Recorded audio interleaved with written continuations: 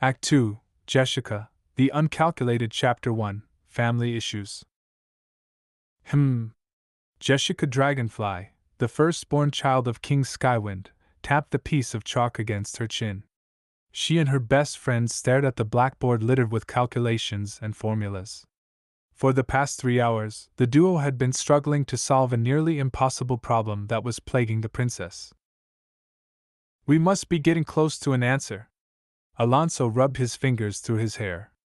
Maybe we should go through the math one more time.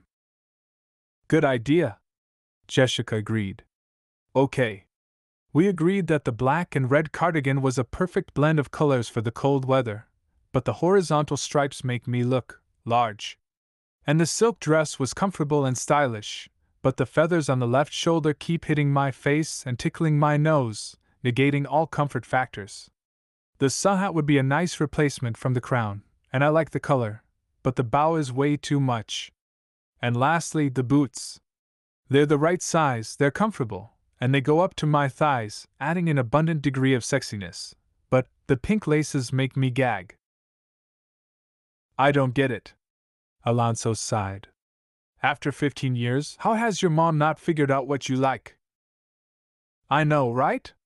But all I need is to pick one thing she got me for my birthday, or she will cry.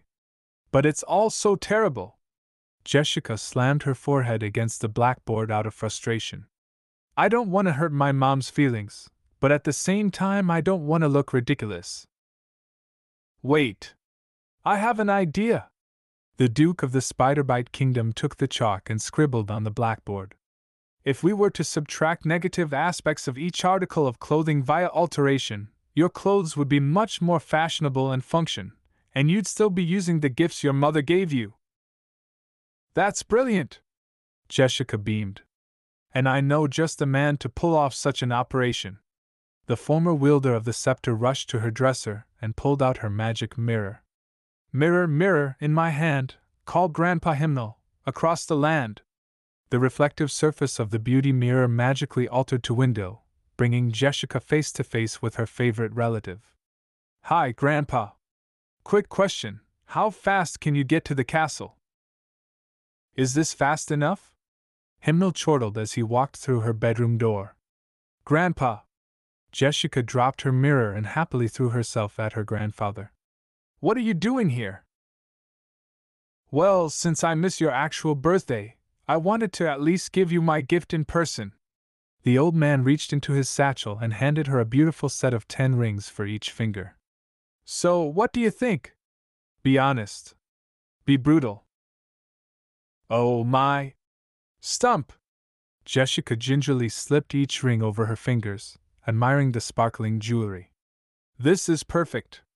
I've always wanted bling like this. Well, I'm glad you like Ga. The former king recoiled in terror at the sight of the clothing. What in the name of Indexia is that? That's what I called you for. Jessica suddenly remembered. Mom bought me all this really tacky stuff that has good and bad qualities. And if I don't wear them, it'll make her sad. Can you whip out some scissors and a sewing kit and fixing all of this? Hymnal's expression was one of confusion and indignance. Jessica, it is not that easy to just wait a minute, I'm a genius, he said as he held up a pair of scissors and a sewing kit, glaring the gaudy clothing articles with a hungry look in his eyes. Jessica and Alonso watched in amazement as the old ruler skillfully altered the clothing at a frightening pace. There! All done! Jessica was delighted at the sight of her improved clothing. The cardigan had been cut apart and stitched back together so that the stripes were vertical, the boots' pink laces had been dyed black, the feathers had been carefully removed from the dress and placed into the hat to replace the bow. Oh my, this is amazing, Grandpa! Thank you so much!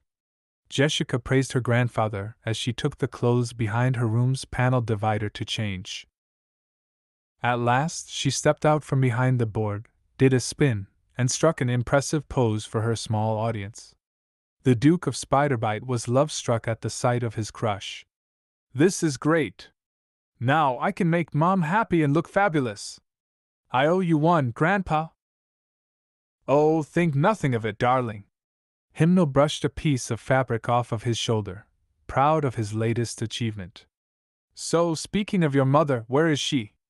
I haven't seen her or your father since I entered the castle. Oh, that's probably because they're in their master bedroom, Jessica explained, admiring herself in the mirror. Mom went into labor this morning and they've been with the royal doctor ever since. Oh, that makes sense. Hymnal nodded. Wait, what? Your little brother is about to come into this world, and you're in here worrying about your clothes? Yeah. Pretty much. She shrugged. I mean, Mom's been screaming all day. I'm surprised you didn't hear it. Oh, is that what that was? I thought that was the harvest horn. Hymnal shook his head. Well, let's go. We need to support your parents. This is a magical moment. Well, I wouldn't know. Jessica pouted. Dad took my magic. Just so he could give it to a brother I don't even want. Well, this is awkward. Alonso quietly made his way out the door. Oh, Jessica, darling. Hymnal sat down next to his granddaughter. I know it was hard for you to give up the scepter, but I'm sure your father still loves you. The girl rolled her eyes and focused on her makeup. The former king sighed sadly. All right. I'm gonna go check on your parents. Please consider following me. With that, the fashionable ruler made his way to the master bedroom just as the pain screaming started to die down. As he got closer, he stopped to lovingly brush a painting of his dearly departed wife. Oh, Sarah, he mused happily. If only you could be here to see this. At last, he entered his former bedroom to find the king and queen sitting on the bed. Hi, Dad. Skywind waved, not looking up. The royal doctor passed his former king with a happy nod. By the time Hymnal made it to the bed, his son finally looked at him. Thank you for coming, Dad. Huh! Hymnal held a hand to his ear. Skywind rolled his eyes in annoyance. I said thank you for coming, Dad. Oh, it's just something I threw together, but thank you. Hymnal brushed off his sleeves, unaware of what his son actually said. Skywind decided to drop it and just enjoy having his family together for this special moment. That is, until he realized there was one important member of his family missing. Dad, where's my daughter? Hymnal appeared to ignore the question, continuing to play with his new grandson. The king's anger flared. Oh, for pity's sake, Dad! Where is my daughter? Why are you shouting at me? Hymnal snapped. Because you need a hearing horn, old man. I do not need a hearing horn. You just need to stop mumbling at me, Grandpa. I do not mumble. Pfft. I don't mumble. What's he talking about? Skywind mumbled to himself. Just go keep Gemivine company while I look for Jessica, please. After his father agreed, Skywind went off in search of the princess. It didn't take long for him to find her in her room, still working on her appearance. Skywind always thought it was uncanny how similar she was to his father. If it weren't for her remarkable intellect, he would have been worried. He knocked on the door frame to grab her attention, then entered the room. Jessica, sweetie. Your brother is finally here. He smiled. Would you like to meet him? No, thank you, she replied coldly. I'd rather not meet my replacement. Replacement? Skywind sounded horrified. What are you talking about? Oh, just give it a rest, she snapped. Ever since you heard Mom was pregnant, you've been ecstatic. You were happy when you took the scepter from me. Who told you that? Madame Indexia. Well, she's not getting any more pudding for a month. Skywind groaned. Okay, yes, I was happy, but it was because of your brother. Not because I was taking the scepter from you. But she said you'd always wanted a son, Jessica muttered. And that you were dancing around right after you took the scepter back. Make it 3 months. The king of ours tiredly rubbed a hand over his face. Darling, it's not that I mean I still, okay. Remember when you were 5 years old, And you wanted a puppy? But your mother and I didn't think you were old enough to take care of one, so instead we got you a turtle? Yeah? And then what happened? He smiled. Even though you really wanted a puppy, you really liked that turtle, huh? You used to talk to it, and carried it around with you, and paint its shell. You were happy, right? Yeah. Until Aunt Rosalind ran him over with a carriage. I'm sure he didn't feel it. Skywind shook his head, exhausted. My point is, you loved that turt, and you wouldn't have traded it for any puppy in the world. Right. Yeah. Well, sweetie, I feel the same way about you. The king wrapped his arms around her for reassurance. I am not going to love you any less because of this boy. In fact, I guarantee that I will love you even more now that this boy has come along. You will always be my precious daughter, and nothing will ever change that. I promise. Jessica's lips finally curled up, and she returned the embrace. Thank you, Daddy. Now, will you please come see your brother? He pleaded. I think you'll like him. Reluctantly, Jessica followed her father into the master bedroom, where her weary mother cradled the newborn infant. As the teenage princess got closer, she noticed the baby's bright green eyes and a curl of red hair. He was almost a spitting image of their father if it weren't for the lightning-bolt birthmarks on his cheeks. What's his name? We still haven't decided, Skywind admitted. Oh. Why don't we name him after your grandfather? Jemivine offered. Hymnal's nose crinkled up in disgust. Tiberius? Are you kidding me, darling? No. The king's eyes lit up as an idea popped up. Let's name him after your grandfather. Solarius. I like it, Jessica admitted, trying to hide the glowing clover-shaped marks on her cheeks. Can I hold him, Mom? Of course, sweetie. Jemivine smiled brightly as she handed the newborn baby into her daughter's arms. Solarius gazed up at his sister with a gleam in his eyes. The queen smiled at the sight of her children together. Isn't he cute? Not sure of what to do now, the princess gently tickled under the baby's chin, enticing a soft laugh. Jessica was hypnotized by her new brother's giggling. Her heart throbbed as she held him closer, smashing his face against hers. Oh, my stump, he's perfect. I love him, she cried. As the princess of Mewni and older sister, I swear that I will cherish and protect this sweet little nugget for the rest of my life. Ah, that's so adorable, the queen gushed. And I will eviscerate anyone who dares to bring him harm. The mathematician's voice grew significantly darker as she squeezed the baby tighter. Getting a little less adorable, Skywind muttered, sharing a nervous glance with his wife. She was just a girl, but she could dream. So goes the sad tale of Jessica, the Unking. Act 3, Solarius, the Monster Carver, Chapter 1, A Castle Stormed. Jessica Dragonfly Spiderbite, Prime Minister of her family's kingdom, had been summoned to the castle for a special occasion. In a week's time, her younger brother, Solarius, would inherit the magic scepter and begin studying under Madame Indexia. But before his big day, she would be treating her favorite little boy to one last night of no responsibilities. Although she was jealous at first, Solarius soon became Jessica's most beloved relative.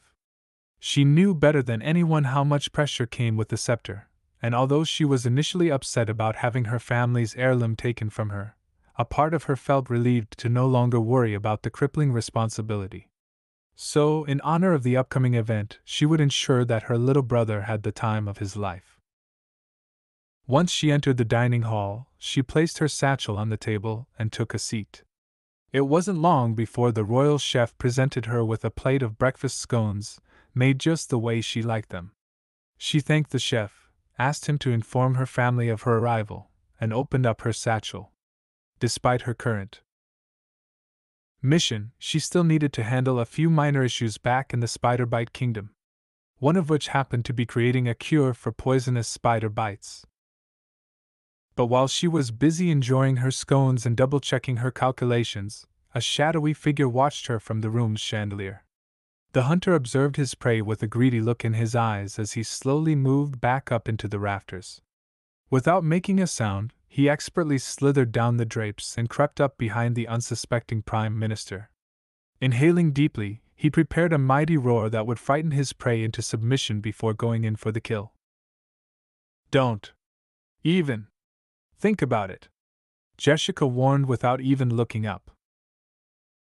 Solarius slowly released the air from his cheeks, disappointed in his failure.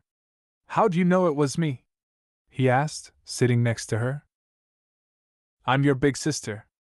I know everything, she snarked, playfully rubbing her brother's scarlet locks. So, how've you been since my last visit?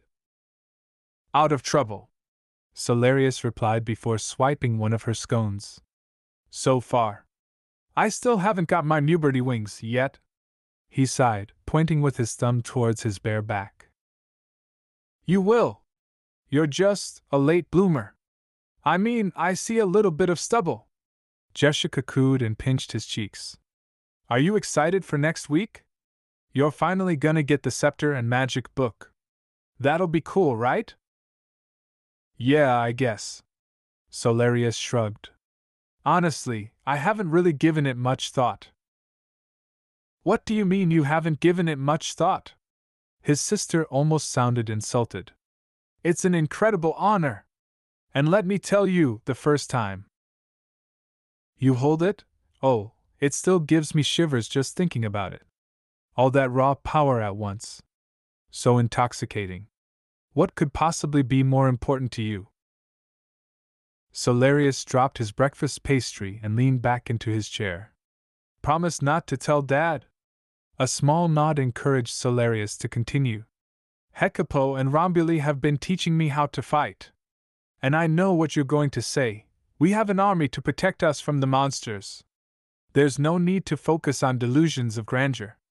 But ever since what happened to Mom last year, I just can't sit on a throne and think about how scared our people are all the time. Solarius, darling. Jessica rubbed her temples in frustration. We all miss Mom. But there are some things that not even we can control. Well, my friends and I think differently, Solarius replied confidently. I've even talked Milo into joining my crusade. What do you think of that? Milo Loveberry? Jessica questioned as she scribbled a few more calculations. Isn't he the kid who got scared by a butterfly? Well, yes. The prince rubbed his neck embarrassed. But he's working on it. Plus, if needed, I learned about a special potion to induce bravery from Alphys. Alphys? Jessica's ears perked up.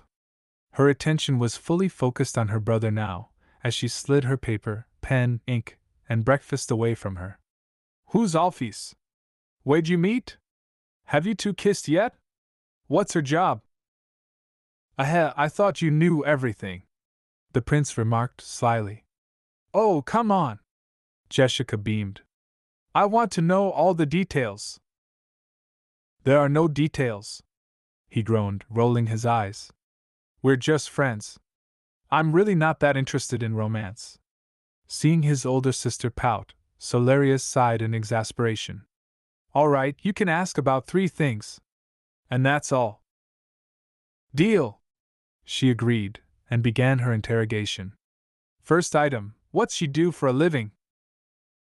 Well, she learned fishing from her parents, but after they were eaten by a sea monster, she lied about her age and joined the Royal Navy. Solarius' eyes widened upon realization. Don't tell Aunt Rosalind I said that. Okay. I guess. Jessica shrugged. Okay, second topic of discussion. Is she the same age as you? No, not exactly. Oh, so she's younger? No. Jessica let out a gasp of surprise. Older. How much older? It doesn't matter. Yes, it does.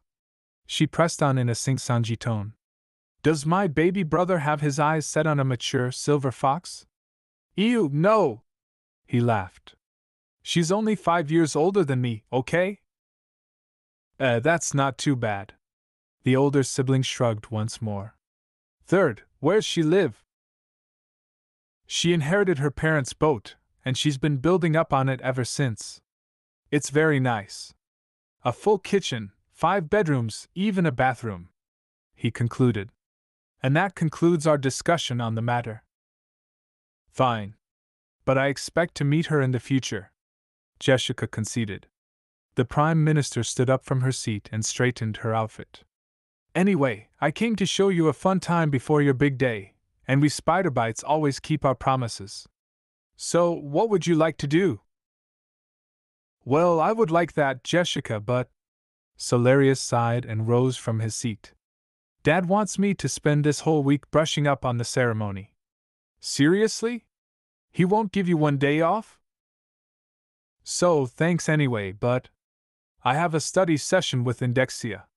The prince wandered down the hall with a somber expression. On the way to his room, Solarius stopped in front of a suit of armor and removed the helmet. He placed it over his head and admired his reflection in a nearby vanity. But when he tried to remove it, his hair was caught in the seams. Oh! Damn it! Once he was finally freed, he angrily threw the headgear away. Maybe I should consider a haircut, he thought to himself. Ah, there you are!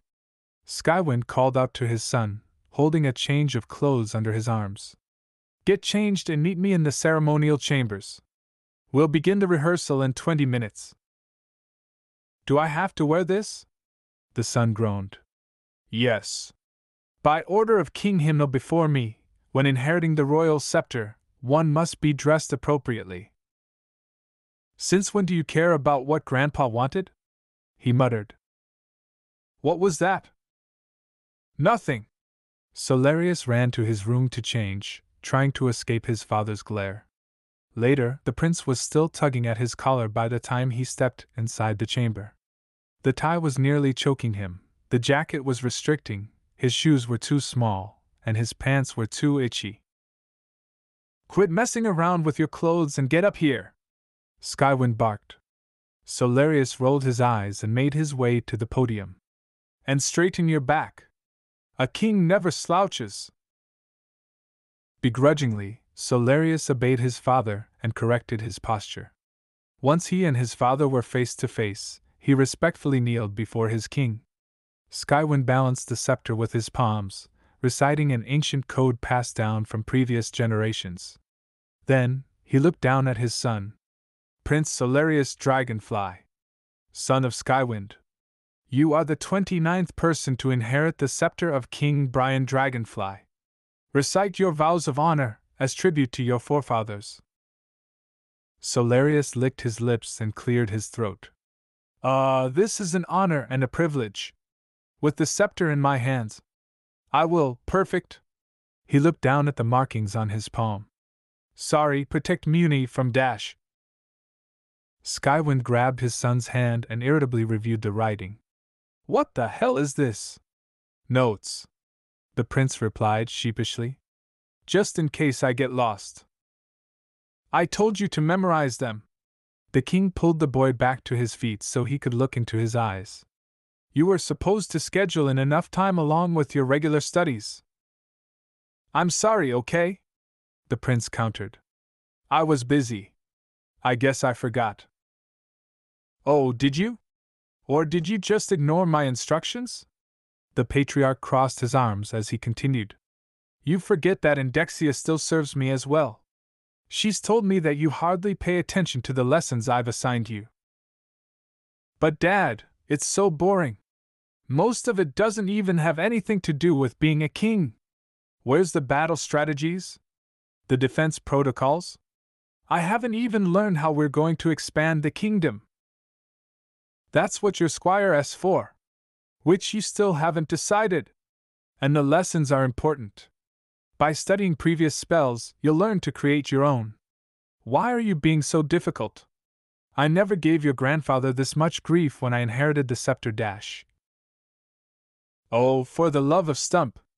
Solarius tore off his bow tie and threw it to the ground. Here we go again! You! Get it through your thick, intellectual skull, Dad! I'm never gonna be like you! With his rage subsiding, Solarius rubbed his forehead in exhaustion. I mean, I don't get it, Dad. Can't you just love me for who I am? Not for who you want me to be? No! Skywind bellowed, harshly. Solarius took a step back out of shock. I need you to be more like me. Our people need you to be more like me. Look at the way your grandfather ran this kingdom. If you don't wise up, you'll end up just like him, despised and unwanted. I didn't let it happen to me or Jessica, and I won't let you ruin yourself like that. Solarius' heart ached at his father's statement. His eyebrows knitted together as he looked away. I hate you, he muttered. What? I said I hate you, Solarius snapped. I never asked to be a prince. I never asked for this pampered life. All you ever do is push all your expectations onto me. You never ask me what I want. That's it. Go to your room. Skywind pointed to the staircase. You can come down when you've come to your senses. Fine. As he was just entering the doorway, Solarius turned around for one last remark before slamming the door. Oh, and if you're not too busy, could you just go to hell?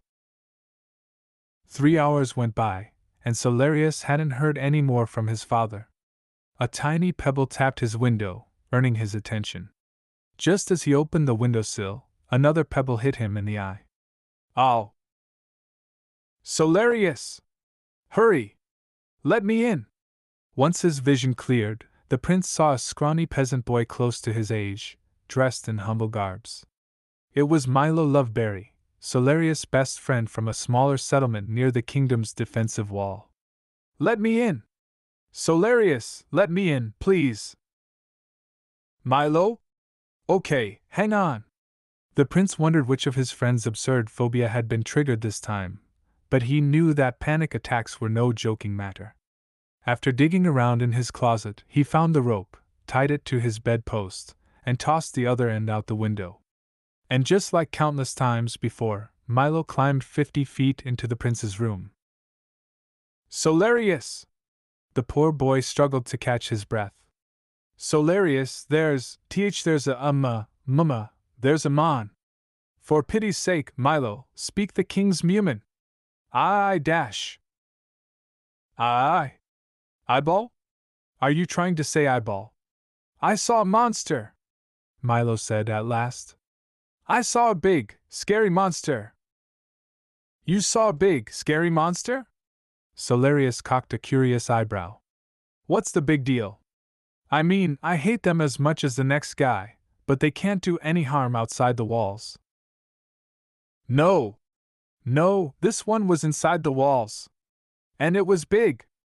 I mean, bigger than my house. Bigger than 20 houses. And it had these ugly, yellow fangs. And tentacles. Long, slimy tentacles. I swear to Stump, I was so scared, Solarius, I just dash. A strong hand clasped over the peasant's mouth, and Solarius leaned in closer. Show me. But before anything else could be said, the duo heard screaming coming from downstairs. The castle floor nearly shook apart, causing both of them to fall. Oh no! It's here! You stay here! Hide under the bed! I'll come back for you! The prince lifted his pillow to grab his scabbard and shield before rushing out the door. Following the sound of screams, he jumped over collapsed pillars and maneuvered around piles of rubble. By the time he reached the main hall, he spotted the monster feasting on a group of delegates from the smaller towns. He was just about to engage when Skywind blasted the creature with a simple attack spell. The monster retaliated with a powerful blow that slammed the king's head against the stone wall, rendering him unconscious. Luckily, Jessica had been with her father before the attack, and activated her Mewberty form to protect him. Unfortunately, it had been so long since she used her body's natural reserves that she had forgotten how to properly distribute it. The monster was pushed into a load-bearing wall, causing the ceiling to collapse. Solarius pressed his back against the wall as the monster retreated down another hallway. Jessica? He called. Can you hear me? Jessica! The rubble was too thick. No one could hear him no matter how loud he screamed. He started digging away at the debris when he came across the familiar sight of his family heirloom. Fearing the worst, the prince tucked the scepter into his belt and started digging faster. No, please, he thought. Please, don't let that be the last thing I ever said to him. I didn't mean it. Just then, another scream drew his attention. Milo! Abandoning the blockade, Solarius ran down the hallway, following the screams. His pace soon quickened as he realized he was following the monster's path. Milo? Milo? Milo? At last, he found his best friend in the clutches of the beast. Milo squirmed and struggled, but the monster was too hungry to let him go. The boy's face turned blue just as the disgusting monster slowly lowered him towards its mouth. Without hesitating, Solarius rushed towards the hideous beast with the weapon firmly held in his grasp. A mighty bellow rumbled from his throat, startling the monster into dropping Milo to the cold floor. The Prince of Mewni used his momentum to propel himself into the air, and soon felt liquid warmth splash over his face. The monster recoiled in agony, furious over the loss of its limb. The beast eyed its attacker with a wrathful glare. Solarius and Milo covered their ears to spare themselves from the deafening roar that echoed through the castle. Nevertheless, the future king stood his ground. He would let no harm come to his best friend. The hulking monster's tendrils shot forward, trying to corner its prey. But much to its dismay, the Mewman boy would not be taken easily. Solarius blocked each attack with his wooden shield, while the cold steel of his blade tore green flesh asunder. But as the battle carried on, his muscles grew weary, his vision blurred, his joints ached, and eventually his sword and shield slipped from his hands. Milo watched in horror as one last green tendril snaked around Solarius' ankle and lifted him over the monster's head, feeling powerless to do anything. But just as all hope seemed lost, the peasant boy spotted the magic scepter lying next to him. Solarius! The prince looked towards his best friend just in time to see him throw his family heirloom at him. He had to admit, for a weakling, Milo could throw better than anyone else he knew. Just as his fingers wrapped around the scepter's hilt, Solarius was dropped into the monster's mouth. Milo screamed at the top of his lungs, mourning the loss of his friend. The monster swallowed its bounty with a sinister cackle before crawling towards the other Mewman. The peasant cowered before the beast, waiting for the inevitable. But just as the monster was about to feed again, its face contorted in pain. Milo was confused as it wrapped what was left of its tendrils around its stomach. Without warning, a dark red flame burst through the monster's stomach, and Solarius let out a violent, primal scream as he pushed his way through the cut. The prince fell to his knees, coughing and vomiting up the monster's blood.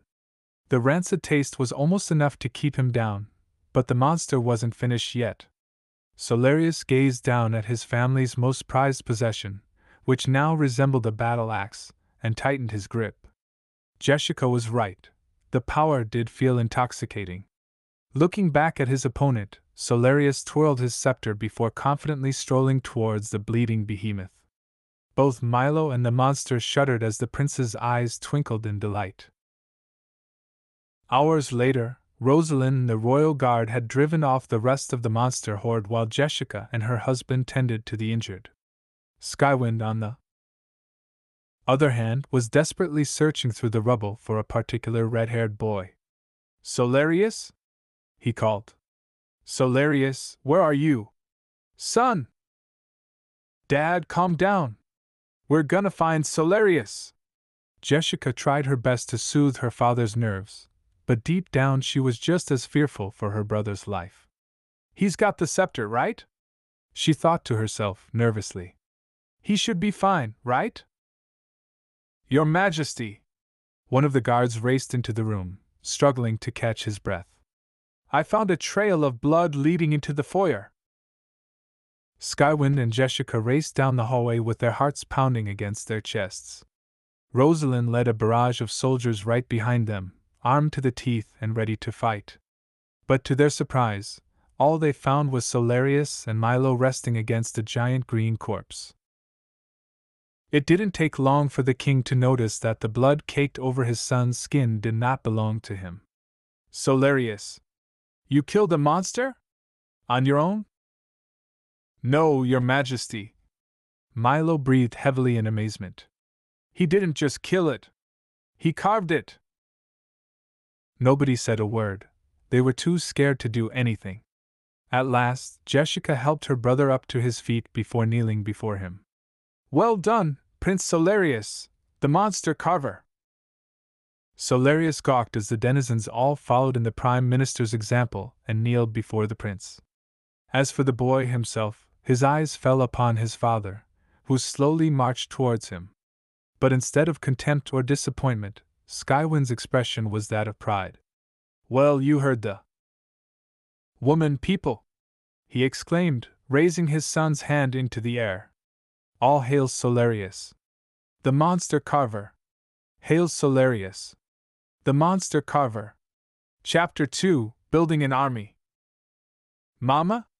The young prince climbed the steps of his parents' tower one dark and rainy night. A frightening noise had stirred the boy from his peaceful slumber. At first, he thought it might have been thunder in the distance, but after no lightning had flashed, he had grown suspicious. As he continued onward, he called out to his mother, hoping to hear her voice in reply. But once he reached the wooden door, he saw a dark red liquid seeping out from behind. Lizardmen, a vile and devious species of monster, hated even among other monsters. Solarius gazed into the yellow eyes of the beast that had finished feasting upon his mother's flesh. Mama! He cried out in anguish. The cry echoed around the castle, prompting 5 guards to storm into their king's chambers. Your Majesty! Are you all right? Solarius rubbed his hand over his face, wiping the icy droplets of perspiration from his skin. As his gaze shifted to the window, the moonlight reflected in the glass. Many years had passed since Solarius inherited the family scepter, and the warrior king still suffered from that dreadful memory. Eventually, his breath had steadied enough for him to dismiss his guards. Disinterested in sleep, he threw away his covers and moved to his desk.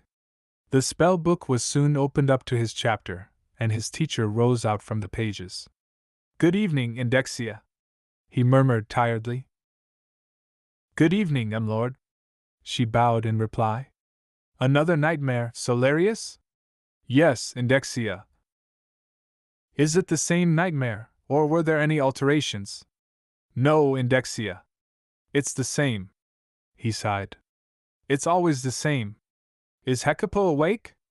At this hour? I would imagine so. Please give him a call on the mirror for me. As you wish. Soon enough, the magic mirror displayed the interior of the Eternal Forge. Hecapo dipped a pair of newly crafted scissors into the quench tank before acknowledging the call. You rang, Your Majesty? I want the commission to assemble the delegation at my war room tomorrow. It is time to address what we will do about the monster hordes. We will meet at dawn. As you command, King Solarius. Hecapo bowed. Anything else? No, that will be all. Thank you, Hecapo. With that, Solarius ended the call and returned to his bed. Additionally, sire, you have an incoming call from your father. Indexia chirped. Just ignore it. Solarius grunted and went back to sleep. The next day, every representative from the smaller kingdoms of Mewni had been assembled early in the morning. The Spiderbites, the Waterfolk, the Jaggy Mountains, the Ponyheads, and even the princess of the underworld waited patiently for their king to arrive. At last, Solarius entered the war room last, taking his seat among the others. His clothing consisted of an enchanted leather armor that would protect him in battle. For a moment, the room was devoid of all sound. It wasn't until Solarius' eyes landed on the Spiderbite's chair that he spoke up. Warner Spiderbite, he said. I was expecting either my sister or stepbrother to attend. Sorry to disappoint your majesty, the Baron replied, trying not to sound offended.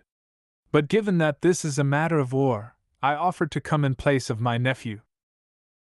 Very well, the king nodded. Now, ladies and gentlemen of Mewni, I have gathered you all here to discuss my plans for a war against the monsters. The gathered delegates screamed, hysterically. Some of them got up on the table, others were frantically running around the room. No king had ever remotely suggested declaring war against the monster hordes. Solarius observed their reactions. He saw the fear in their eyes. Shoot him! Phineas Dilute of the Waterfolk cried out. Cut out his tongue! Raphael Johansen added. Shoot him and cut out his tongue! Hecapos suggested, gleefully, treating the situation like a game. Then shoot his tongue! Order! Order! I said order! Solarius struck the rod of his scepter against the floor, trying to quiet down the room. Now I understand your fears, but with our combined strength, we have a chance. We don't need to attack the monsters. Baron Spiderbite voiced his concerns. The mystic barrier will keep them away from our kingdoms. Yes. Solarius growled at the Baron's cowardice. The barrier will protect the kingdoms, but what about the villages outside the barrier? What about them, huh? It's our duty, my duty, to protect the people of Mewni. And that's not easy when the rest of you insist on cowering in these safe places. But my liege dash. Silence! Solarius angrily ordered the king of the ponyheads to bite his tongue. Once the gathered leaders settled down, the magical king calmed himself. Now, I do not want you to think that I have not thought this through. Indexia told me of Mewni's past. Before the kingdom was as big as it was today, the monsters mostly resided in the forest of certain death. It wasn't until 2 centuries ago that those wretched beasts started raiding expansionists, prompting King Griffin to build the barrier around the major kingdoms. I planned to build an army. One powerful enough to force the monsters back into the forest of certain death. Begging your pardon, my king. Duchess Onyx of the Jaggy Mountains politely raised her hand. As you are all well aware, my people are one of the only 3 kingdoms not protected by the magic barrier, the other 2 being the Cloud Kingdom, which resides in the sky, and the underworld. My castle and my people are protected by the heavy mountain terrain. But every 3 seasons, we send out a trade drive into the other kingdoms to stock up for winter supplies. And every time the assigned group makes this journey, they fall under siege, losing half of the supplies and at least 1 person. Multiple times, we have tried to fend off the attacks, but none of us have ever had proper training or weaponry. What chance could we have now, while the monsters still outnumber us? Solarius smiled and leaned back in his seat. Milo? Could you come in here, please? Sure enough, the scrawny Milo Loveberry walked into the war room, dressed in armor 2 sizes too big. Please show these delegates the new trick I taught you, squire. With pleasure, my king. Milo squatted into a defensive stance and growled, menacingly. The congregation gasped in shock as the weakling's body mass started to expand. Solarius stood up, unveiled a blade, and broke it against his squire's super-dense skin. Milo Loveberry, my faithful squire, is but the first of my new army of magically enhanced soldiers for my army, the king explained.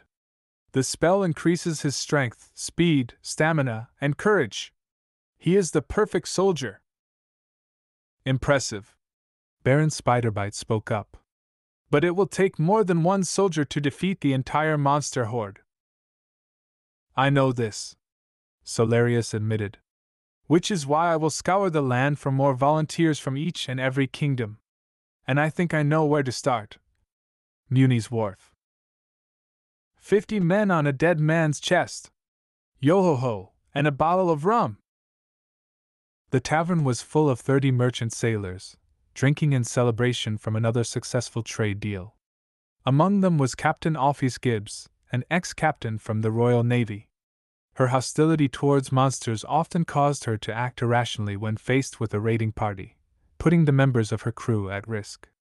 She was discharged from service and forced to turn to commercial exploits in order to maintain custody of her father's ship. Drink and the devil had done for the rest. Yo-ho-ho, and a bottle of rum! She laughed, swallowing the bitter liquid. Suddenly, the tavern's door flung open, and the patrons fell deathly silent. Alphys giggled and took a seat in the corner of the establishment, inviting her old friend to sit with her. "Your Majesty," she greeted. "Captain," he replied, "I need your help." "What you need is a drink," she slurred. "Hey! Hogwash! It's hogwise!" the bartender corrected irritably. "Whatever! Send over 2 more cups of mead." She turned away from the owner to face her ruler. "Oh, yeah, you want anything?" "Stump Alphys." Solarius sighed. "I need your help in looking for soldiers for a new army. I'm leading a crusade against a monster horde." "Then you're a dead man," she snorted. "No one in their right mind would follow the son of a bureaucrat into battle. You'd have better luck trying to breed a shark with a seal." "So what?" the king scoffed. "I should just give up? Wallowing in self-pity and booze? Watch it," she growled.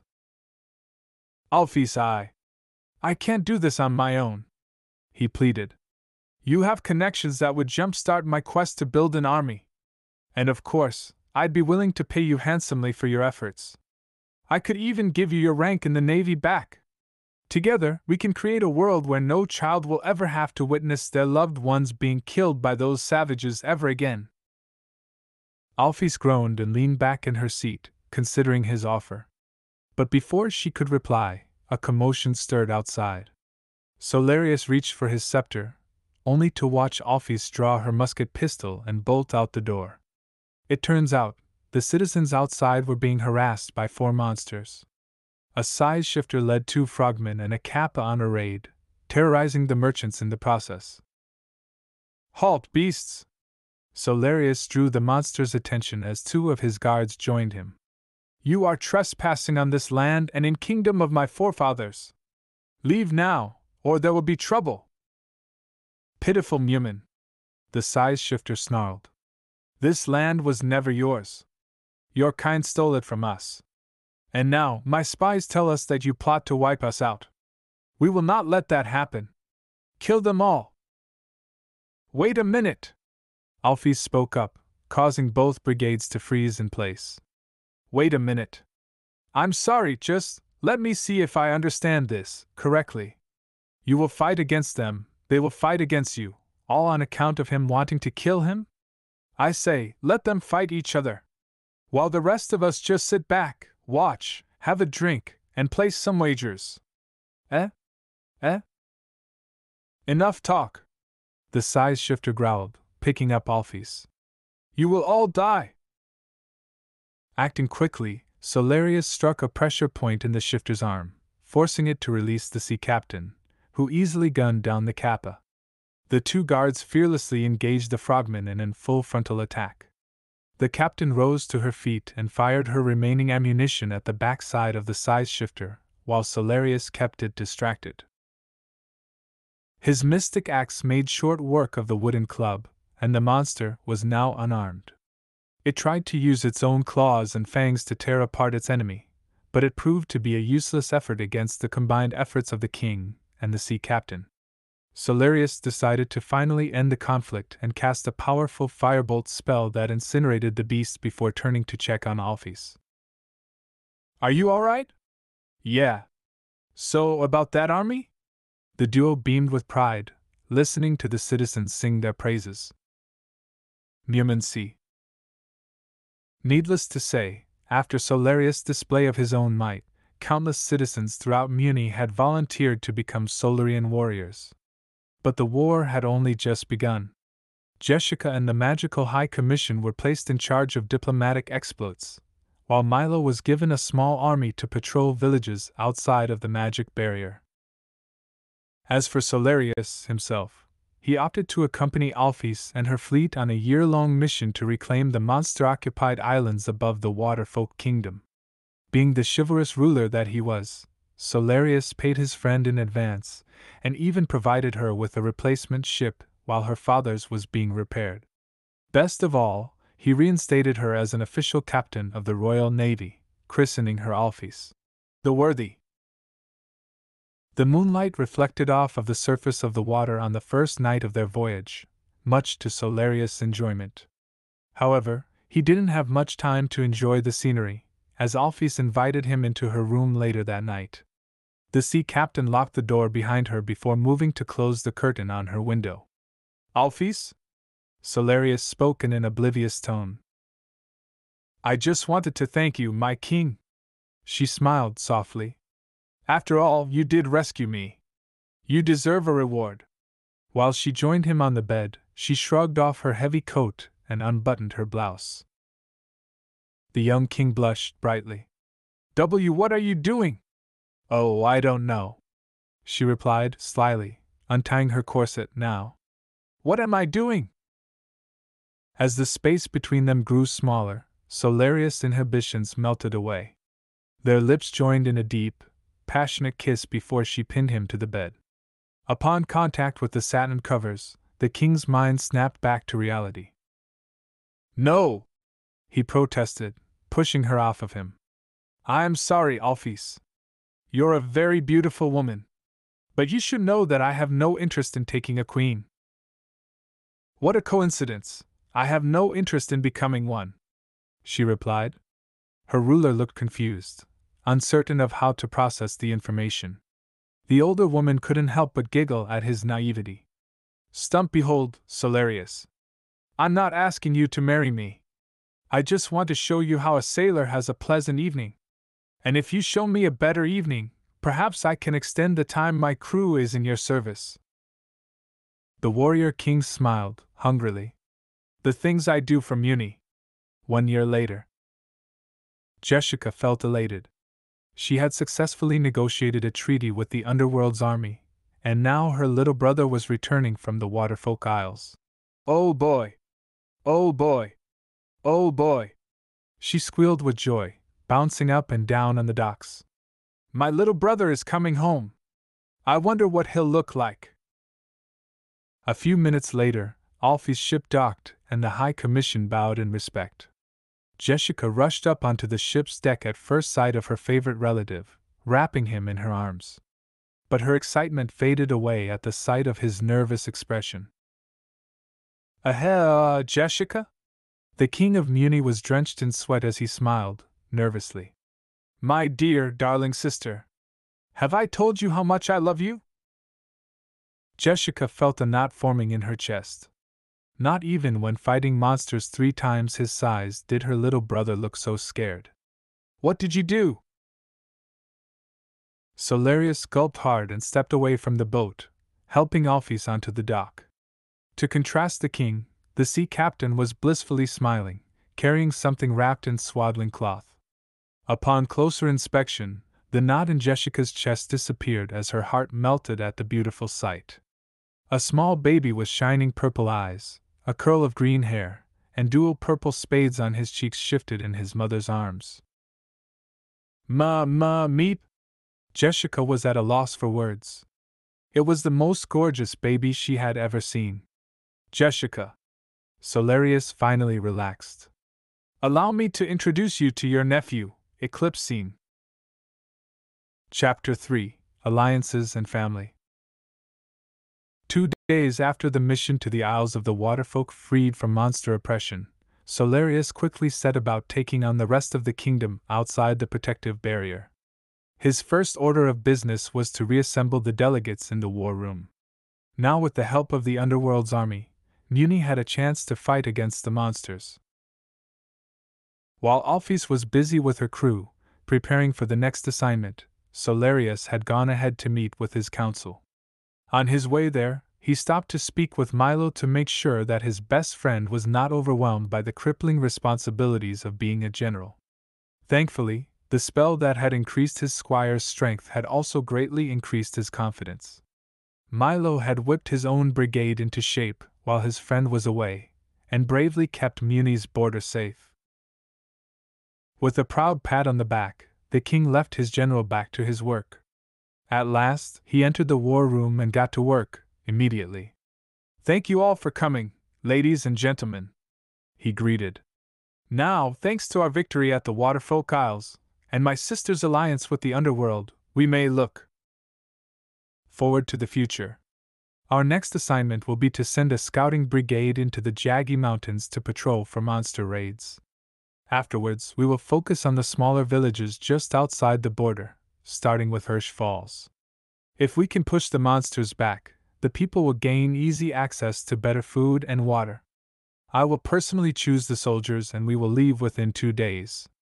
Any questions?" Actually, yes, Your Majesty," Rambili, the youngest member of the commission, replied. "Why did you bring your son to the meeting?" Solarius looked down at the slumbering infant, securely strapped to his chest. The king smiled and gently brushed his hand over his son's head before turning back to the crystalline being. "Well, he needed a nap, and I've found that he sleeps better while he listens to my heartbeat." "Oh!" Jessica, Rambili, Lekmad, Indexia, and Duchess Onyx gushed at the adorable scene before them. "If there are no further questions, I declare this meeting adjourned," Solarius declared and made his way back to his son's nursery. He gingerly removed the infant from his harness and rocked him in his arms as he sang. "Leaves from the vine, falling so slow like fragile, tiny shells, drifting in the foam, little soldier boy, come marching home, brave soldier boy, comes marching home." He set the innocent boy down in his crib and quietly closed the door. He nearly jumped out of his skin when he came face to face with his sister, who had been standing right behind him. "Can I help you?" "Please let me see him," she begged. "Just one little peek. He's sleeping." "Then I'll stay and watch over him," she offered. "Go talk things out with his mother. I'll look after him. What's there to talk about?" "I don't know, just go." The Prime Minister pushed him out the door, eager to spend time with her nephew. "Now go!" Realizing that there was no point in arguing with his sister, Solarius reluctantly left the castle and marched down to the docks. On his way, he spotted the training camps he had established 1 year ago, pleased to see how many people had volunteered to join the Royal Mewni military. Once he arrived at the docks, he approached Alfie's ship and knocked on the hull. The green-haired captain poked her head over the side with a smile on her face. "Permission to come aboard?" the king asked politely. She nodded and watched as he made his way up to the deck. "Where's our boy?" she asked, lighting up her tobacco pipe. "He's back at the castle. He's safe," he promised. "My sister insisted on spending a few hours alone with him. I can't say I blame her, though. You know she can't have kids of her own? Did I ever tell you that?" "That's horrible." Alfie's face fell. Maybe we ought to give her a little bit more than just a few hours." The sea captain stifled a small laugh. "What?" Her lover's eyebrow arched. "What's so funny?" "Well, I was just wondering." She giggled. "Maybe the good Prime Minister could use a laugh. How do you think she'd react if I told her about your first reaction to learning that you were going to be a father?" "Don't even think about it." He blushed bright red. You just took me by surprise, that's all." "Hey, I'm just saying it's kinda funny." She chuckled and puffed a ring of smoke. "To think, the monster carver fearlessly leaps into battle with a smile on his face. But when a delicate young woman tells him that she's carrying his child, he just faints dead away." Solarius rolled his eyes as his lover buckled over, laughing. However, his eyes scanned over the ship, noticing how bare it was. "So, where's your crew?" "Oh, I gave them the night off," she replied, her laughter quieting down as a coy smirk appeared on her lips. "Why?" "Well, Jessica has eclipse seen, your ship is empty, and I'm not needed back with the military for another 2 days. Alphys emptied her pipe and wrapped her arms around his neck.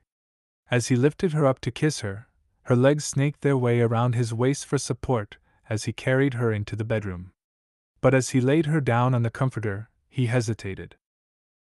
"Is any of this strange to you?" he asked. "I mean, here we are, two people who don't want to get married, yet obviously we feel an attraction towards one another that is more than platonic. And now, we have a child together. It's only as strange as we allow it to be, love," Alphys replied, brushing his cheek gently. "Does this love mean something to you?" "Yes, of course it does." "Well, there you go." She smiled. "I don't know about you, but I don't need traditions to tell myself what I feel. I love you. I love our child. So, how about we just do whatever feels natural and see where it goes?" "Okay. I like the sound of that." For a while, the lovers sat in complete silence, unsure of what to do next. "Magic mirror and chill?" he suggested with a smile. "Hell yeah!" she replied, and eagerly kissed him. 1 year later. "Try it again," Solarius commanded. "My lord, you shouldn't push yourself too hard," Rambili suggested. "Try it again," he demanded. The king had been trying to unlock his body's natural magic by practicing simple spells without the scepter. Currently, he was practicing the crystal pulverizing spell that would free Mewman soldiers caught in the crossfire of Rambili's magic crystals. Reluctantly, the magic warden froze her king's arm in an unbreakable crystal. Solarius spoke the incantation and moved his fingers over the crystal encasing his arm. But nothing happened. "Damn it!" he cursed and shattered it with his scepter. "I am 30 years old. Why haven't my puberty powers activated?" "Solarius, it's fine," Indexia soothed. "No, it's not fine," he snapped. "I can't be any help to the people like this. Last week the monsters took Nefsi Valley. They're getting bolder. And I still can't unlock my full potential. Can this day get any worse?" Knock, knock. Solarius turned around to see an older man standing behind him. "I had to ask," he grumbled. "Well, hello to you too," Skywind scoffed. "What do you want, Skywind?" "Well, it's the strangest dash." The former king shook his head in disbelief. "Did you just call me Skywind? Never mind. I was in the marketplace the other day, and Rosalind told me the strangest thing. Apparently, I have a grandson almost 2 years old." "Yeah, what of it? What of it?" Skywind pointed to his head. "Look at me, boy. I'm turning gray. I don't know how much time I have left." "Well, why don't you spend it in an observatory?" his son grunted. "Or maybe in a library? That seemed to be the only place that made you happy. Or how about you go to another dimension? Like you did on the day Mom died." "Oh, for the love of Dash!" Skywind punched the wall angrily. "How long are you going to blame me for that? You don't think it tore me apart when I came home that night?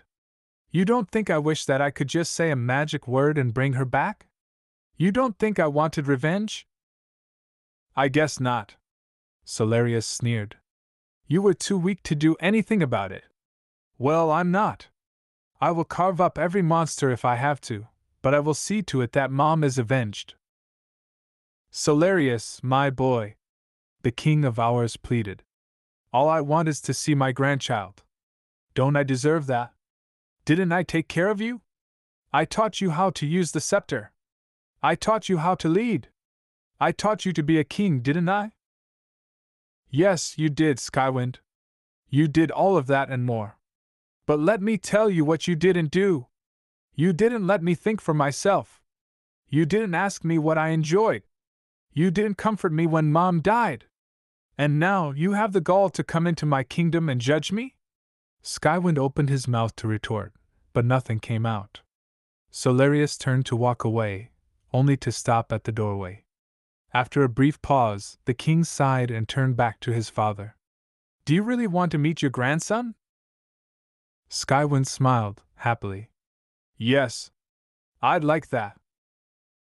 Suddenly, a scream rang out through the castle, alarming the past and current kings. That's Alphys! Solarius cried. He drew his scepter and rushed upstairs with his father close behind.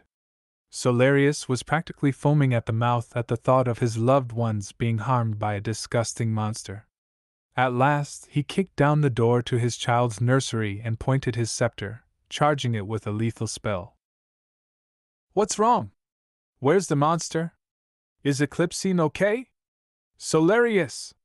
Get over here! Alphys beckoned, her voice still hysterical. Solarius examined the room for monsters, checking under the crib, inside the closet, and outside the window. But there were no threats whatsoever. The king turned back to his lover. What's the problem? Listen to this. The sea captain picked up her child and held him up to his father. Okay, Eclipsine. Who is this? Who is this? Eclipsine giggled, reaching out as far as his arms would stretch. Dida! Dida! The king dropped his weapons as tears trickled over his smile. This is the happiest day of my life, he sobbed joyfully. Dida! Dida! Dida! Eclipsine repeated as his father took him in his arms. Then, the baby looked past his father's shoulder and pointed. But? Solarius bit his lip. It was an awkward situation for both of them, but he finally introduced the boy to the old man. Eclipsine, my boy, this is your grandfather. Hello, little one. Skywind smiled, wagging a finger at the giggling infant. My, you are quite a sight. I'll bet my bottom dollar that you'll make a big impact on Mewni when your time comes. 10 years later. It was a dark night when Solarius returned from battle with the slime men. The liquid-like creatures had an uncanny ability to infect humans with a nearly fatal sickness just with one touch. The military had only been able to defeat this special breed by burning them alive with torches. Those who were unfortunate enough to be afflicted by this sickness were being treated, but no cure had yet been discovered. Solarius was tired. All he wanted was to draw a hot bath, prepare a nice meal, and spend a few hours with his son before drifting off to sleep. He climbed up the stairwell towards his boy's room and knocked on the door. Eclipsine? He called. Eclipsine, are you still up? I was thinking we could have a few minutes to talk. Silence. There was no response. Son? Eclipsine, are you? He entered the room and found that his boy was not there. He was just about to suggest to himself that perhaps he had fallen asleep in the library again when he spotted the rope hanging out the window. Oh no! Eclipsine! In his frustration, he vaporized the rope with his scepter and ran back downstairs. He gave a sharp whistle and his trained warnicorn came galloping around the corner. The king jumped up onto the saddle and rode off into the forest, yelling his child's name at the top of his lungs. After a few hours, he heard a faint scream coming from the north. He unmounted his steed and quietly peered through the trees. Much to his horror, he saw his son in the clutches of a terrible size shifter, while a hideous bat monster readied a throwing dagger. Poor little Mewni boy! The beast snarled. Let this be a lesson to you for wandering into monster territory. But before the blade left the monster's leathery hand, he was painfully tackled to the ground by the mighty king. You will not touch my son! Solarius screamed with every crushing blow to the bat's face. Dad! Solarius ceased his attack and turned just in time to see the size shifter running off with the prince still in its grasp. He sliced off the bat's head, whistled for his steed again, and began his pursuit. The monster kidnapper was a crafty being, knocking over trees and throwing rocks in an attempt to hinder him, but with the power of the scepter, he sliced away any and all obstructions. Nothing would keep him from saving his boy. Slowly but surely, the king soon caught up with the monster and prepared to strike it down in a single blow. But Eclipsine had managed to break free from its hold and stumbled down a steep hill.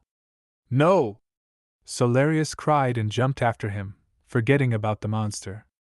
Hang on, Eclipsine, I'm coming! Dad! Help me! Eclipsine screamed in terror. He tried to grab onto something to stop his fall, but there was nothing to help. At last, his father grabbed him by his jacket and dug the scepter's magic blade deep into the ground. The king hugged his boy tight to his chest as he carefully pulled them both back up the hill. Are you okay? Did that thing hurt you? Solarius brushed the tears from his son's eyes, examining him for any serious injuries. Are you all right? Are you hurt? No, Dad. I'm fine. Really, I'm fine. His son replied, calming down. Okay. Solarius sighed in relief. He then proceeded to slap his son upside the head. Then what the hell were you thinking? Oh. Dad, calm down. Eclipsine stammered before being dragged towards the Warnicorn by the ear. Ow. Ow. Ow. Ow, ow, ow, ow, ow. Since the size shifter had disappeared, Solarius decided it would be pointless to risk his son's life any further by trying to chase after it. The prince was lifted up onto the trained steed, then his father joined him and took the reins, and they began their long journey back to the castle. The king was livid as he reprimanded his son's foolish behavior. You could have gotten yourself killed! I told you how many times it's dangerous to go outside the barrier without me. When your grandmother was eaten alive by a lizard man, I was the one who found her. That image is seared into my mind. Did you want me to have you in a similar memory? By the time they passed through the magic barrier, the king was still ranting and Eclipsine just listened quietly. Why would you do this to me? Solarius continued his scolding as he led the boy inside the castle. For 13 years I have tried my best to raise you while taking care of the kingdom and leading an army. Have I been perfect? No. Do I know anything about being a single father? No. Should I have read a book about parenting? Probably. Where was I going with this? I had a point. I love you, Dad. The prince smiled sheepishly. Well, I love you too. Solarius bellowed, hysterically. So, you march up to your bedroom and think about what you've done? Yes, sir. Eclipsine nodded and walked upstairs in shame. As he watched his child make the climb, the monster carver felt a slight ache in his chest. Perhaps he was too hard on the boy. A while later, after checking the barrier and his wounded men, he went up to check on the prince. Since the door was opened slightly, Solarius peeked inside first. Eclipsine was scribbling his thoughts down in the great book of magic like a personal diary. The king knocked on the door, and his son quickly slammed the book shut. Come in. Son? Are you all right? Solarius asked, concerned. You look a little spooked.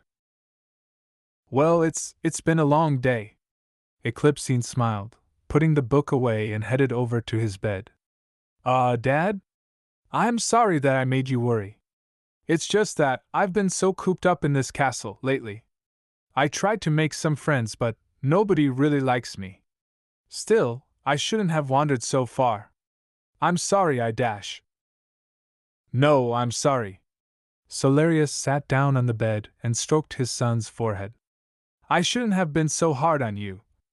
I know that things aren't very easy with you, being so isolated all the time, but I really do just want to keep you safe. You know that, right? Yes, I know, Dad. Eclipsine smiled. And I love you for it. Solarius kissed his son on the cheek and blew out the candle on his nightstand. Good night, Eclipsine. Good night, Dad. Chapter 4: Rising Tension. Solarius held his chest as he tried to catch his breath. Ever since he passed the scepter on to his son for his 14th birthday, he had been forced to use alternative weapons. Additionally, his age was beginning to catch up to him, and he was slowly losing his physical strength. It proved rather difficult, but he still managed to muscle through each and every battle.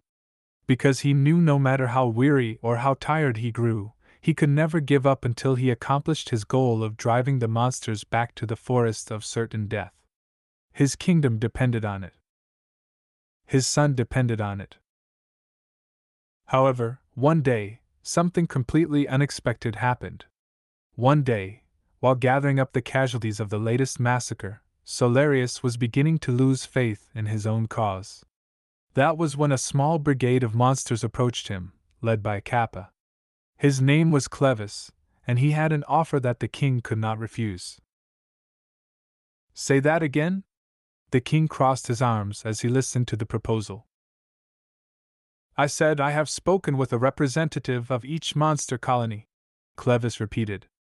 And we have all come to the same conclusion. This war is going nowhere, Your Majesty. We lose some of our men, you lose some of yours. And it has carried on like this for almost 20 years. So, we propose a final contest. One last duel to the death. We will volunteer a single fighter, as will you. And the winner will determine the fate of Mewni. Explain, the king demanded. If your fighter emerges victorious, every monster settlement outside the forest of certain death will be abandoned and we will retreat back into the forest. However, the monster's smile grew wider. If our fighter succeeds, your castle will be ours. The Mewman soldiers gasped in shock at the absurd idea, but the king was unfazed. Indeed, it sounded too good to be true, but it would definitely end the war.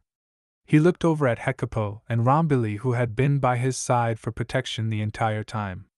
Both members of the commission seemed to have faith in the idea, but he still wasn't entirely convinced. Asking for a moment to himself, Solarius summoned Indexia. What do you think? He asked. I think it's suicidal, my king, she replied. I told you from the beginning, I don't get involved in wars and politics. Additionally, I can see by that look in your eyes that you plan to volunteer yourself. With all due respect, I think you are out of your mind. You are past your prime. Tell me something, Indexia, he remarked. You consider Omnitraxus, Lekmat, Hecapo, and Rhombili your children, correct? In a way. The mage nodded. Well, if you had a chance to guarantee their safety, would you take it? Of course I would, my liege. With that, Solarius strutted back to the Kappa.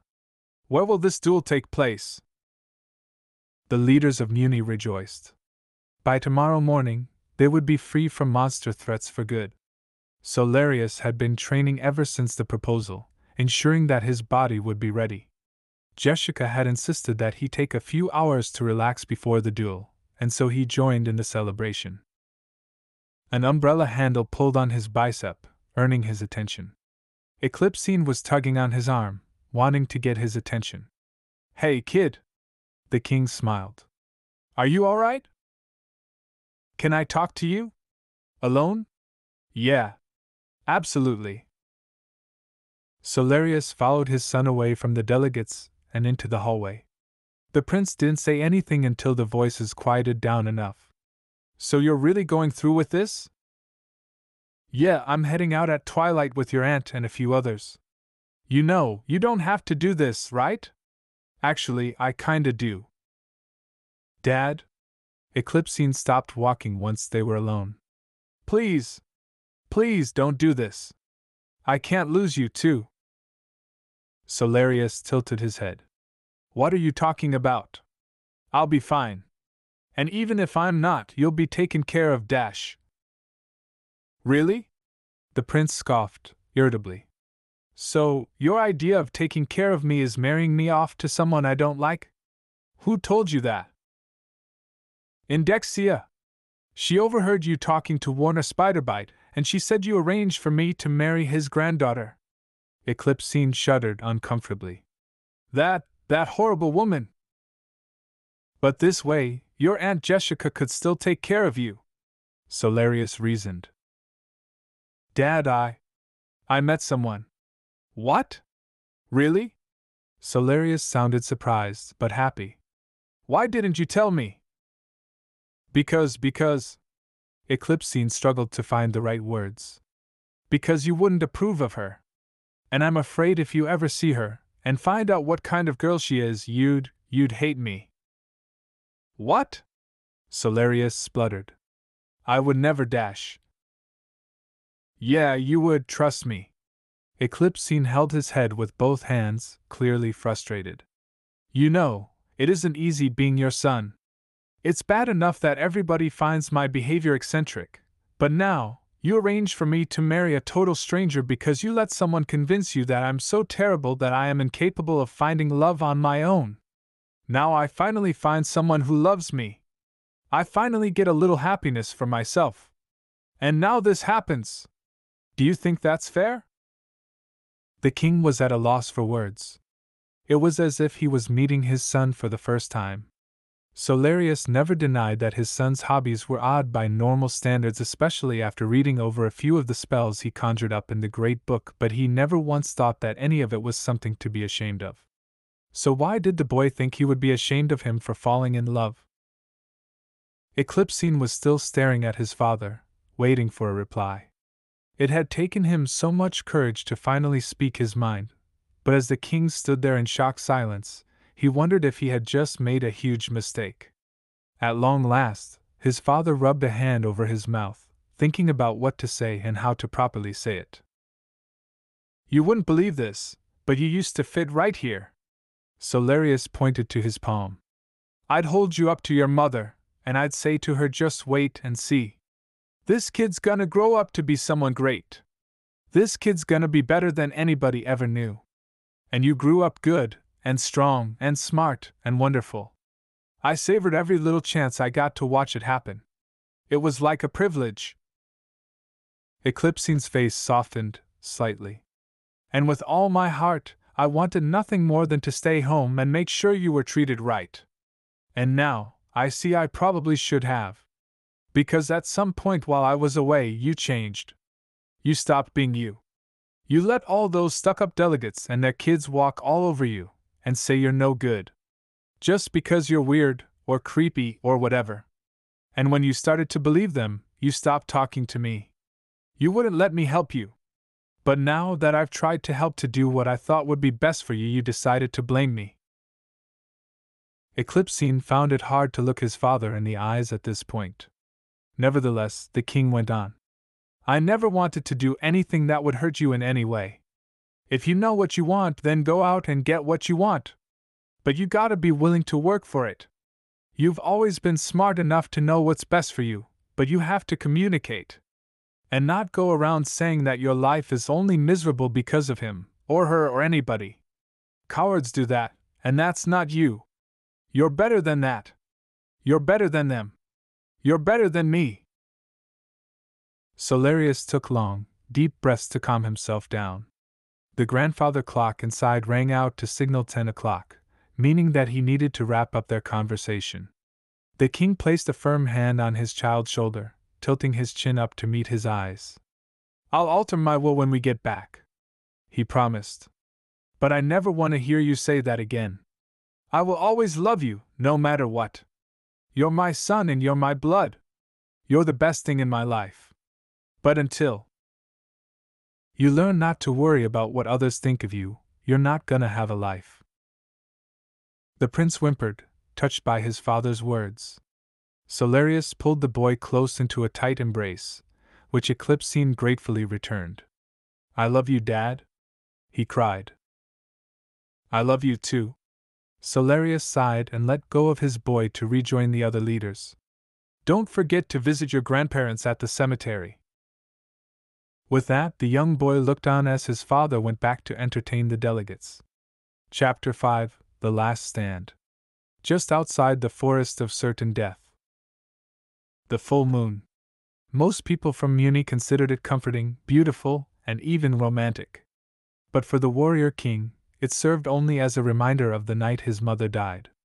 Countless nights were spent laying awake, wondering if there was anything he could have done to prevent it. Now, as he lay on his berth, watching over his slumbering companions, he couldn't help but repeatedly relive the entire memory. Jessica had offered to take his place to let him sleep, but he refused. His nightmares were much more vivid. Instead, he chose to wait for the monster horde to make their move. Unfortunately, Solarius wasn't very patient, and quickly grew bored. He snaked his hand under his chest piece and pulled out a tattered piece of paper. Unfolding it revealed a colorful drawing that immediately brought a smile to his face. He folded it up again and tucked it back under his armor. Still bored, he reached for his knapsack and grabbed his harp. "This one's for you, my boy," he sighed, strumming the chords. "Leaves from the vine, falling so slow like fragile, tiny shells, drifting in the foam, little soldier boy, come marching home, brave soldier boy, come marching home." For a brief moment, the king felt just as he did 14 years ago. As if he were back in Eclipsene's bedroom, rocking him to sleep as he sang that wonderful song. In that moment, nothing else mattered. Solarius had lost so much throughout his life, and accumulated so many regrets.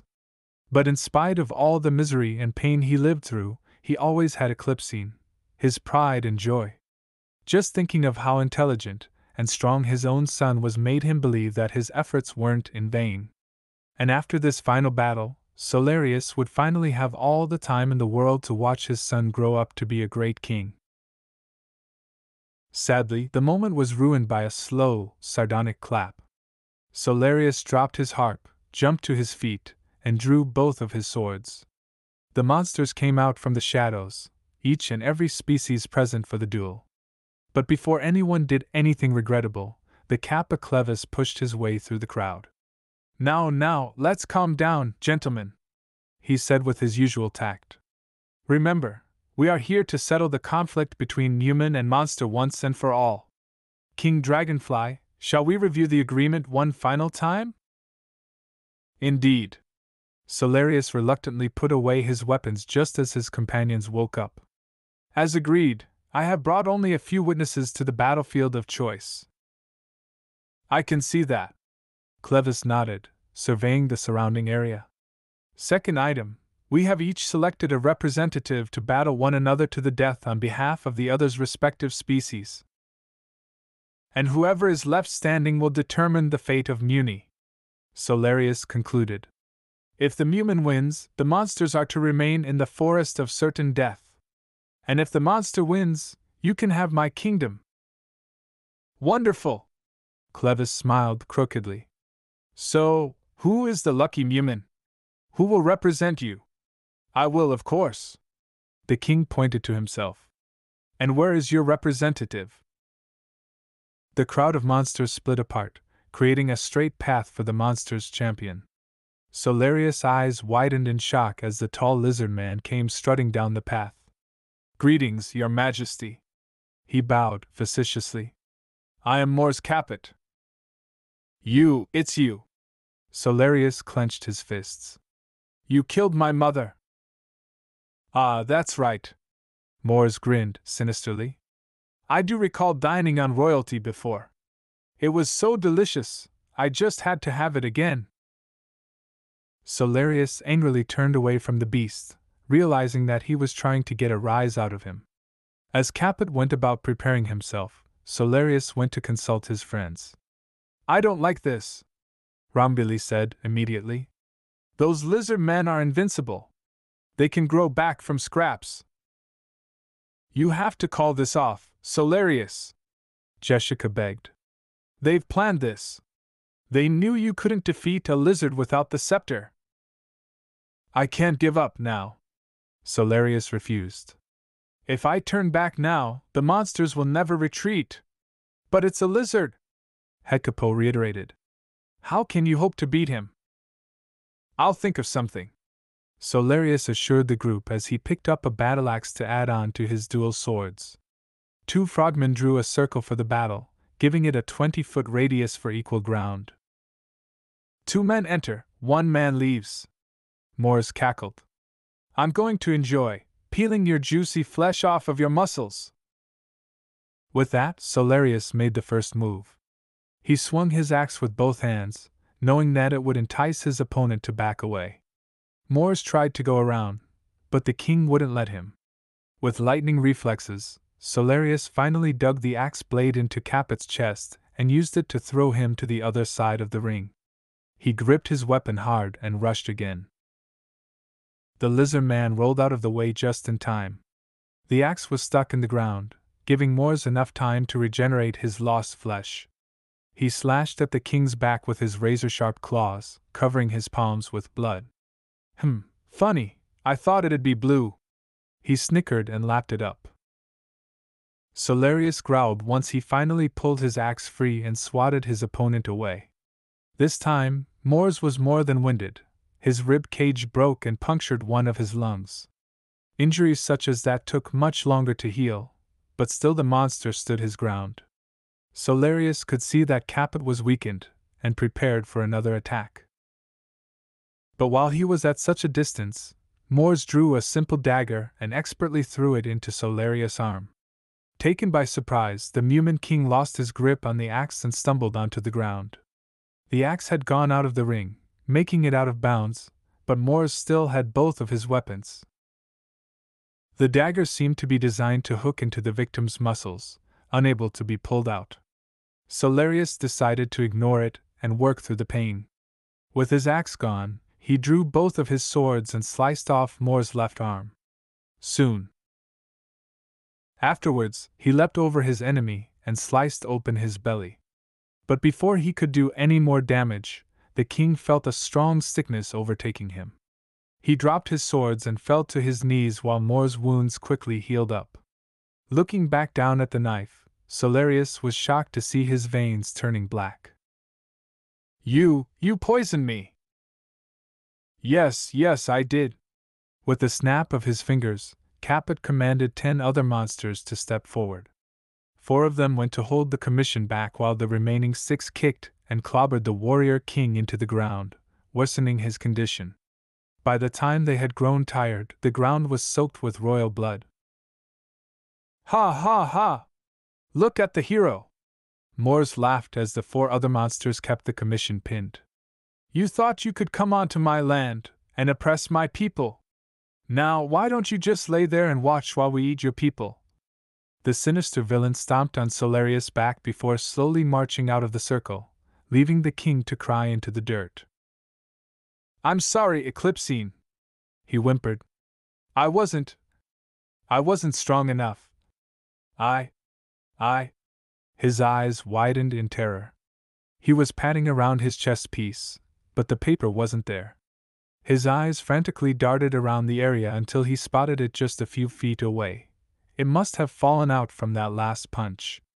Struggling against the pain, he crawled over to the paper, hoping to see him one last time. Well, found some lingering strength, eh? Moors cackled and snatched up the paper first. What's this? Against all odds, Solarius managed to reach out and grab his enemy's wrist. Give me that! Caput slapped the defeated king to the ground and opened up the paper. That vicious, threatening smile only grew wider as the vile lizard man showed the drawing to his men. It was a crude drawing of the king and his son walking through a garden. And at the very bottom of the paper were the following words. I love you, Daddy. Eclipsine Dragonfly. Age 8. Boys, you can kill any Mewni you want, Moors announced, never once looking away from Solarius. But this Eclipsine is mine. Something snapped inside of Solarius at the sound of those words. It wasn't enough that the lizard man had killed his mother, and was about to pillage his kingdom, but now he had just threatened the most important person in the king's life. That particular threat caused a chain reaction inside the king's heart, and by extension, his body. Jessica was the first to notice it. The other members of the commission were too busy worrying about the monsters, but she hadn't taken her eyes off of her brother. And what she saw was something she thought would never happen. For the first time in his life, Solarius' cheek marks were glowing. A bolt of lightning flashed across the heavens, drawing the attention of everyone gathered. By some miracle, Solarius managed to ignore the pain and rise back to his feet. The king grit his teeth together, clenched his fists, and threw his head back to scream up into the heavens.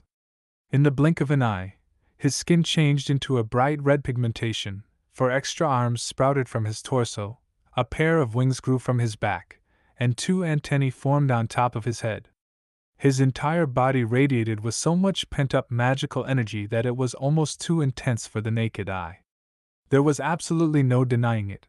Solarius had finally unlocked his Mewbirdie form. His first act was to charge at the monsters surrounding his friends, and throw them away from the wagon.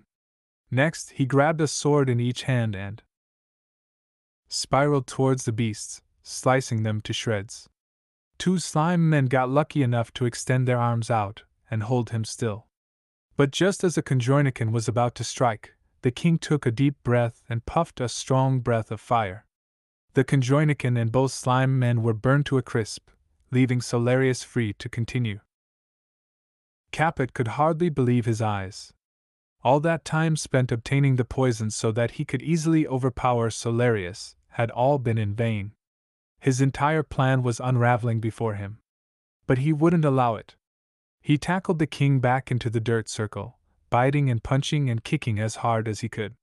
Suddenly, two hands held Moore's jaws shut, while two more blocked both of his fists, and yet another two hands conjured up a firebolt that blasted the evil monster off of his foe. Capet's skin was scorched. The fireball had bored a hole all the way through his chest. After a few chokes and coughs, the monster's champion regenerated and stood up. But Solarius had also recovered. "Why?" the reptilian growled. "Why won't you die?"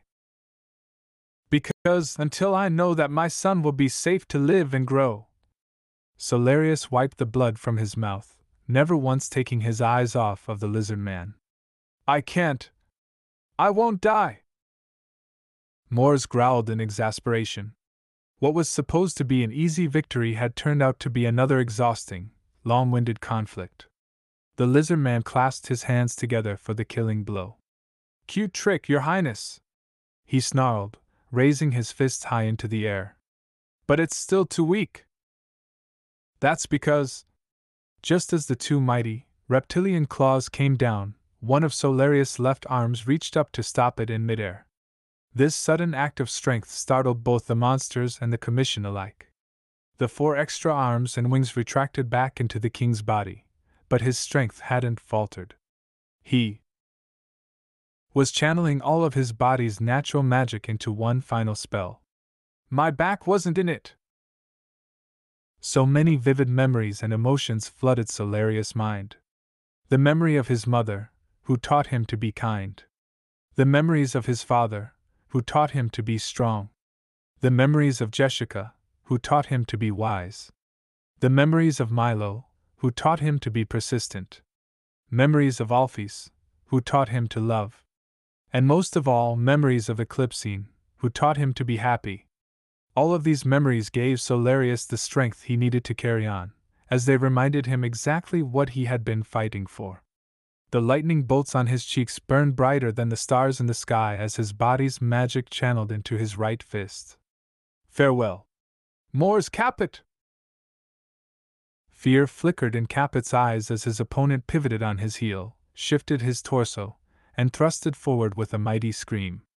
The king's punch made contact with the lizardman's face, crushing him into the hard soil beneath them. And with a furious scream, King Solarius Dragonfly unleashed his most powerful spell, named after the best person he ever knew. Total Eclipse Blast! The spell violently exploded against the monster's skin, burning away every scrap of flesh, every piece of bone, and every drop of blood. Capet roared in agony as his entire molecular structure was being completely vaporized. Cascading shockwaves of power rippled through the air, the earth cracked open to allow hot magma to erupt into the air, and countless bolts of blinding lightning broke free from the sky. The commission protected Jessica from the storm, shielding her with their own bodies. The monster army held onto rocks and trees and anything else they could find, not wanting to be swept up into the mystic storm.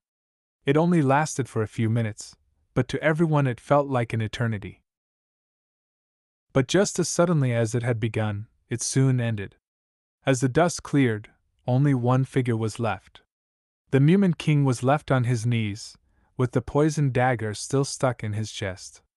However, The only thing left of the monster's leader was a pile of ashes. Jessica and her companions held their breath, unable to predict what would come next. At last, battered, weary, but unbeaten, Solarius found the strength to stand up.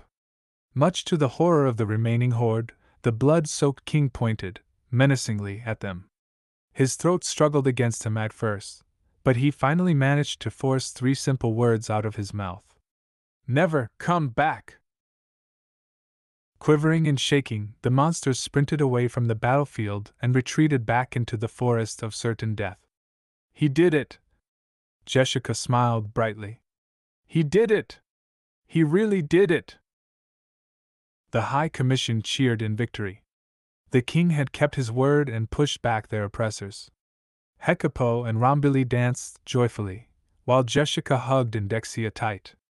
But the celebration came to an abrupt stop once Solarius collapsed. "Solarius!" Jessica yelled, running as fast as she could. The poison had finally taken its toll, spreading throughout his body. "No! No, no, no, no, no, no! Solarius! Solarius, you can't go! We finally won! You need to come home!" "It's all right." His voice strained, barely louder than a whisper. "Don't you see? I did it, Jessica." "W what?" I couldn't save her, Mom. I couldn't save her, but I saved Eclipsine. I kept him safe, didn't I?" "You did, my liege." Hecapo nodded, sadly. With a small smile, Solarius weakly breathed his final words. "Then there's nothing to regret." "Oh, Solarius!" Jessica wept. "My baby brother, oh Stump!" The Prime Minister buried her face into the fallen king's chest. "How am I gonna tell Eclipsine?" And so, King Solarius died as he lived, protecting the ones he loved from the monsters. Following his death, the Solarian army continued to guard Mewni in honor of Solarius' memory. The king's body was given a proper burial at sea as instructed in his will. And of course his only son, Eclipsine, inherited the throne at an early age to maintain stability in the kingdom. But that is another story.